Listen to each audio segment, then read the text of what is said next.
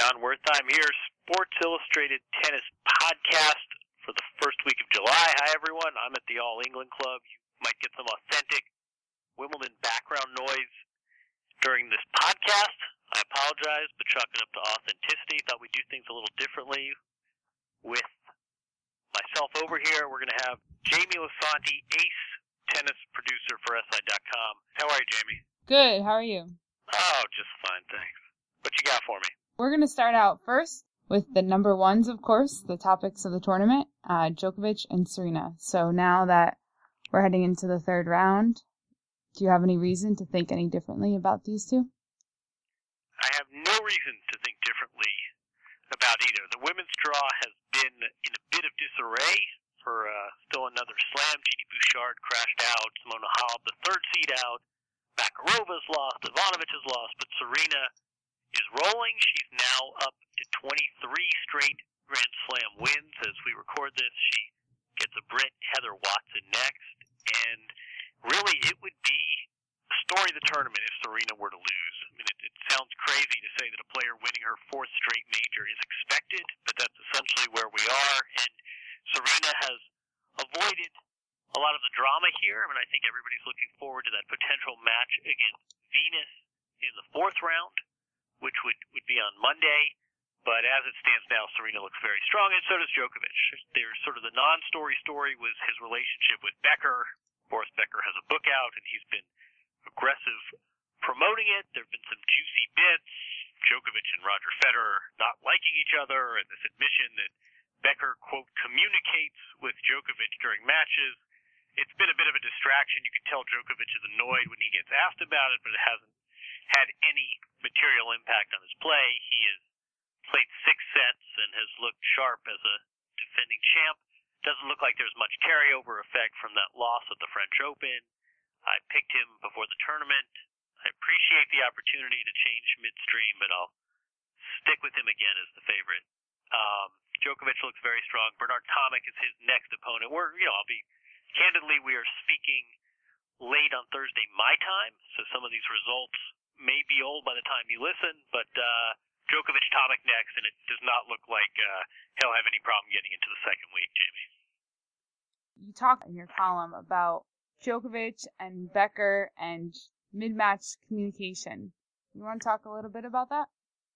Yeah, we always have this at big tournaments, and it seems like at Wimbledon especially, where you have this tabloid presence, there are always these off-court stories, these non-story stories, and they tend to be a bigger deal to the outside world. And I don't think anyone on the ground knew or particularly cared about Genie Bouchard and the black bra, or the Brody family, where the son doesn't talk to the father. These become conflated into major scandals at Wimbledon, and one of these type stories is Djokovic and the alleged coaching by Boris Becker. I mean, I think some of this is the fact that Boris Becker now lives in Wimbledon. He's sort of a full-time resident here. He's a former champion, so I think there's some star power there. But I also think that this is a non-scandal scandal. I mean, we don't know what communicate means in terms of coaching. If Boris Becker's in the stands and he's pumping his fist or shaking his head, that's communicating. That does not qualify as illegal coaching. If Boris Becker is giving hand signals, as we've seen with some players, that's a bigger issue. But Djokovic, I think, is a fairly independent player. I mean, he doesn't strike me as one of these guys who necessarily needs or would ask for any sort of illicit coaching. I mean, this is an issue that both tours at some level need to come to grips with. And one of my issues, and I think one of tennis's real virtues, is the fact that there is this independence and players have to carve out these plan Bs and these exit strategies for themselves. I think it's something that makes tennis special. So I think the WTA's coaching during tour events, not at majors, but during tour events, I think that's really unfortunate. What I wonder, though, if this is a big deal and if players sometimes complain and every casual fan sort of has a sense of which players rely on this illicit coaching, there ought to be penalties after the match. I mean, you ought to be able to have sort of post hoc penalties. And if you go and review tape and see coaching, go ahead and levy a fine, levy a penalty then. The way it stands now, it's incumbent on the chair umpire to catch the coaching mid-match, which A, is difficult, and B, the chair umpire has so many other duties. again, I mean, I think this is a scandal that's been blown out of proportion. I'm not sure it's really a scandal, but it is something that's been a distraction for Djokovic. And what strikes me is anyway, at this point in his career, all these top players are really trying to cut down on distraction. I mean, they don't want personality conflicts. They don't want their personal lives dissected. They really don't want anything that would rock the boat. So the fact that the player's own coach, at some level, is the source of this is an interesting twist. And I wonder if when Wimbledon is over, Novak Djokovic and Boris Becker don't have a heart-to-heart, and Novak says, "Listen, I know you're trying to sell a book here, but you can't sell me out like that." But as it stands now, again, Djokovic has looked very crisp and clean. Now has won 9 straight matches at the All England Club, and there have been no coaching warnings or violations from Novak Djokovic through his first 6 sets. And speaking of distractions, someone that may have a lot of them on her plate and in her world lately is Genie Bouchard, who once again crashed out in the first round. So do you have any thoughts on Genie and what's the next step for her? Yeah, I mean, as I record this on Thursday, Bouchard's exit has really been the talk of the tournament. She reached the finals here last year. This was after having reached the semis at the 2 previous majors. She really looked like a star on the make. She was well inside the top 10. Obviously sort of a marketer's dream. And since that Wimbledon final last year, remember she lost to Petra Kvitova badly, and since that match, almost a year ago to the day, she has been a completely different player. And she didn't just lose her first round match here. I mean, she lost to a player who had to qualify, ranked outside the top 100. I mean, again, this is a player who reached the finals a year ago. This year, losing to a player with a triple-digit ranking. And a sophomore slump is not rare in tennis, certainly not in the women's game. You have to play more matches. There are more pressures. Other players are hip to your game. Other players get hip to beat you. You might feel extra pressure to play, even if you're not 100% physically.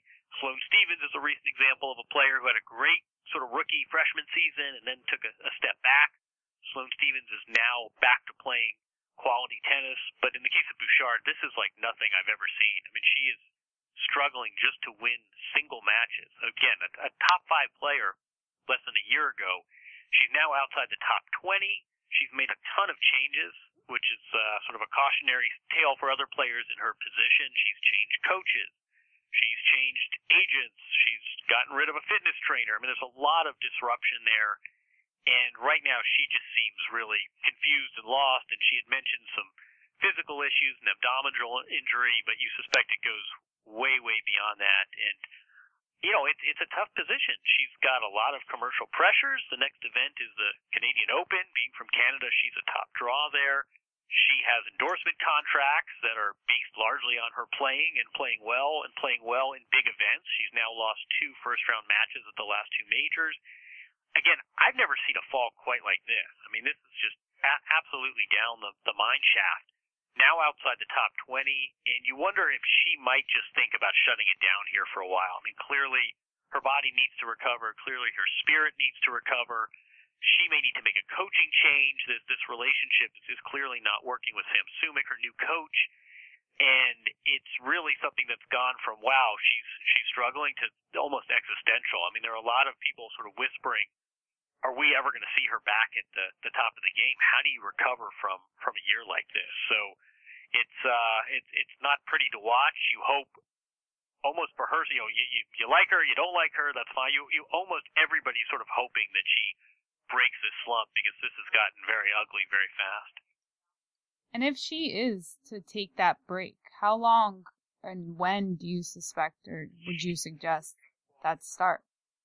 Yeah, you know, she's still, as we speak, she's still in the doubles draw here, which is a bit strange. You know, again, you take a brutal loss like that in singles, and you just want to get on the next flight home. I mean, you barely want to stop and shower and do your press conference. You just want to get the heck out of town, and she's still here and will now play doubles match on a back court, which is a bit strange.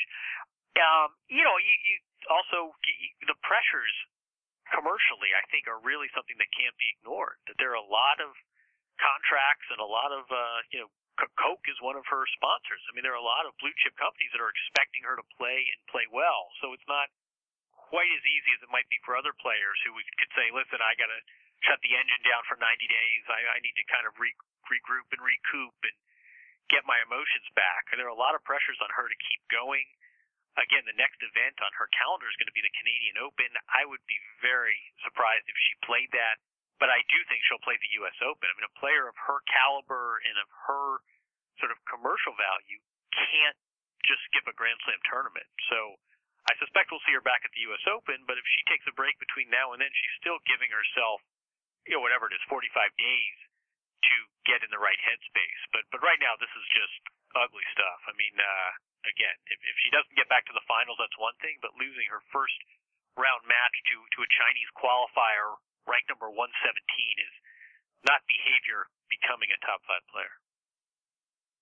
About 10 days left in the tournament. What are you looking forward to? What should we be looking out for? I think the themes of the tournament that we would have highlighted and put in boldface and italics before the tournament still hold. Who can beat Serena? Is somebody ready to step up? We've seen a lot of players already on the women's side who just didn't have it mentally. We've talked a lot about Bouchard, but what about Simona Halep, who reached a Grand Slam final last year, was number 3 in the world? She did not get out of the first round against an opponent ranked outside the top 100. Same for Ana Ivanovic. These players, Serena's only won 2 matches, but already a lot of her challengers have dropped off. I think a lot of people are looking forward to seeing this match against Venus, which always is freighted with an extra layer of drama given their relationship. I think that Azarenka is a player people are looking at as someone who might not beat Serena, but at least isn't going to retreat. But right now, again, you would probably say this is Serena's tournament to win. If she does win, she will, of course, have 4 straight majors and will go to the U.S. Open in search of the Grand Slam within a single year, which would be almost like American Pharaoh heading into the Belmont. That will be obviously a big story there. And on the men's side, Djokovic is your favorite. He's your defending champion. He's your top seed. I think there's a sense on the men's side that the draw is not open, but there are a number of players that have a chance at it. Milos Raonic plays Nick Kyrgios in a much anticipated match tomorrow, and the winner of that you would think has a realistic chance of going very far in this tournament. Raonic obviously a semifinalist last year. Roger Federer won today. Very little drama against Sam Querrey between the leg shot. Obviously, if Roger Federer is going to win another Grand Slam tournament, it's most likely going to come on grass here at Wimbledon, which he's already won this event 7 times.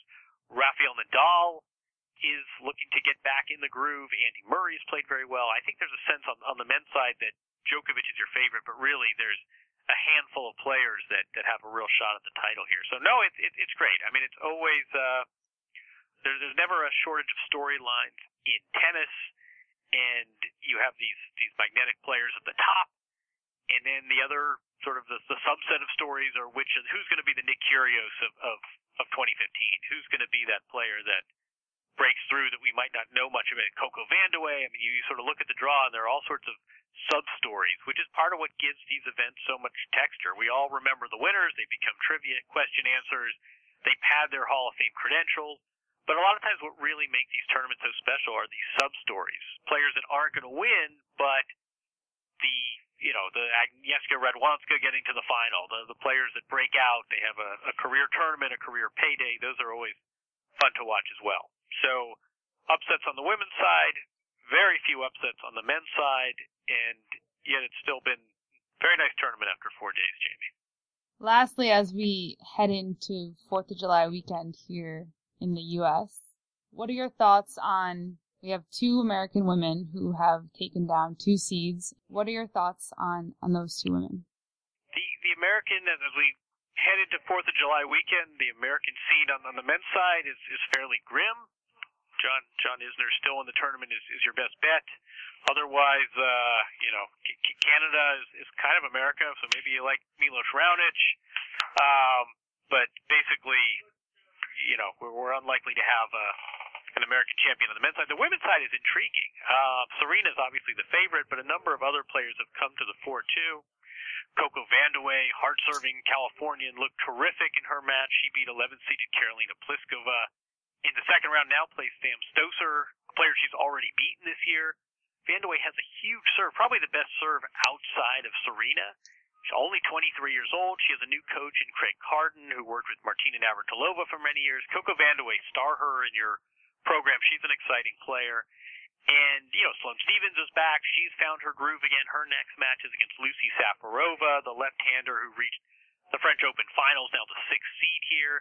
And, Jamie, you mentioned Bethany Mattek-Sands, which is a great story. I mean, she's 30 years old. She had severe surgery in the off-season, won the doubles with Safarova at the Australian Open, won the doubles again at the French Open, and now she comes here, qualifies for singles, and takes out Ana Ivanovic in her previous match. Great attacking player, athletic, loves the grass. So on the women's side anyway, a lot to like on the American front. Madison Keys still in the draw. A lot of reasons for optimism on the women's side, much less so on the men's. But, honestly, as tennis has gotten so global, I think a lot of these country divisions and rooting interests have diminished a little bit. I mean, I think people love Roger Federer. They love Rafael Nadal. They don't care that they're not from California, Texas, or Florida. So I think flags are losing a lot of their importance in tennis. But by the same token, the USTA tends to get bashed a fair amount for talent development. Look on the women's side of the draw, and America's represented just fine. Happy 4th, everyone, by the way. John Wertheim here. Thanks, everyone. We'll do it again next week.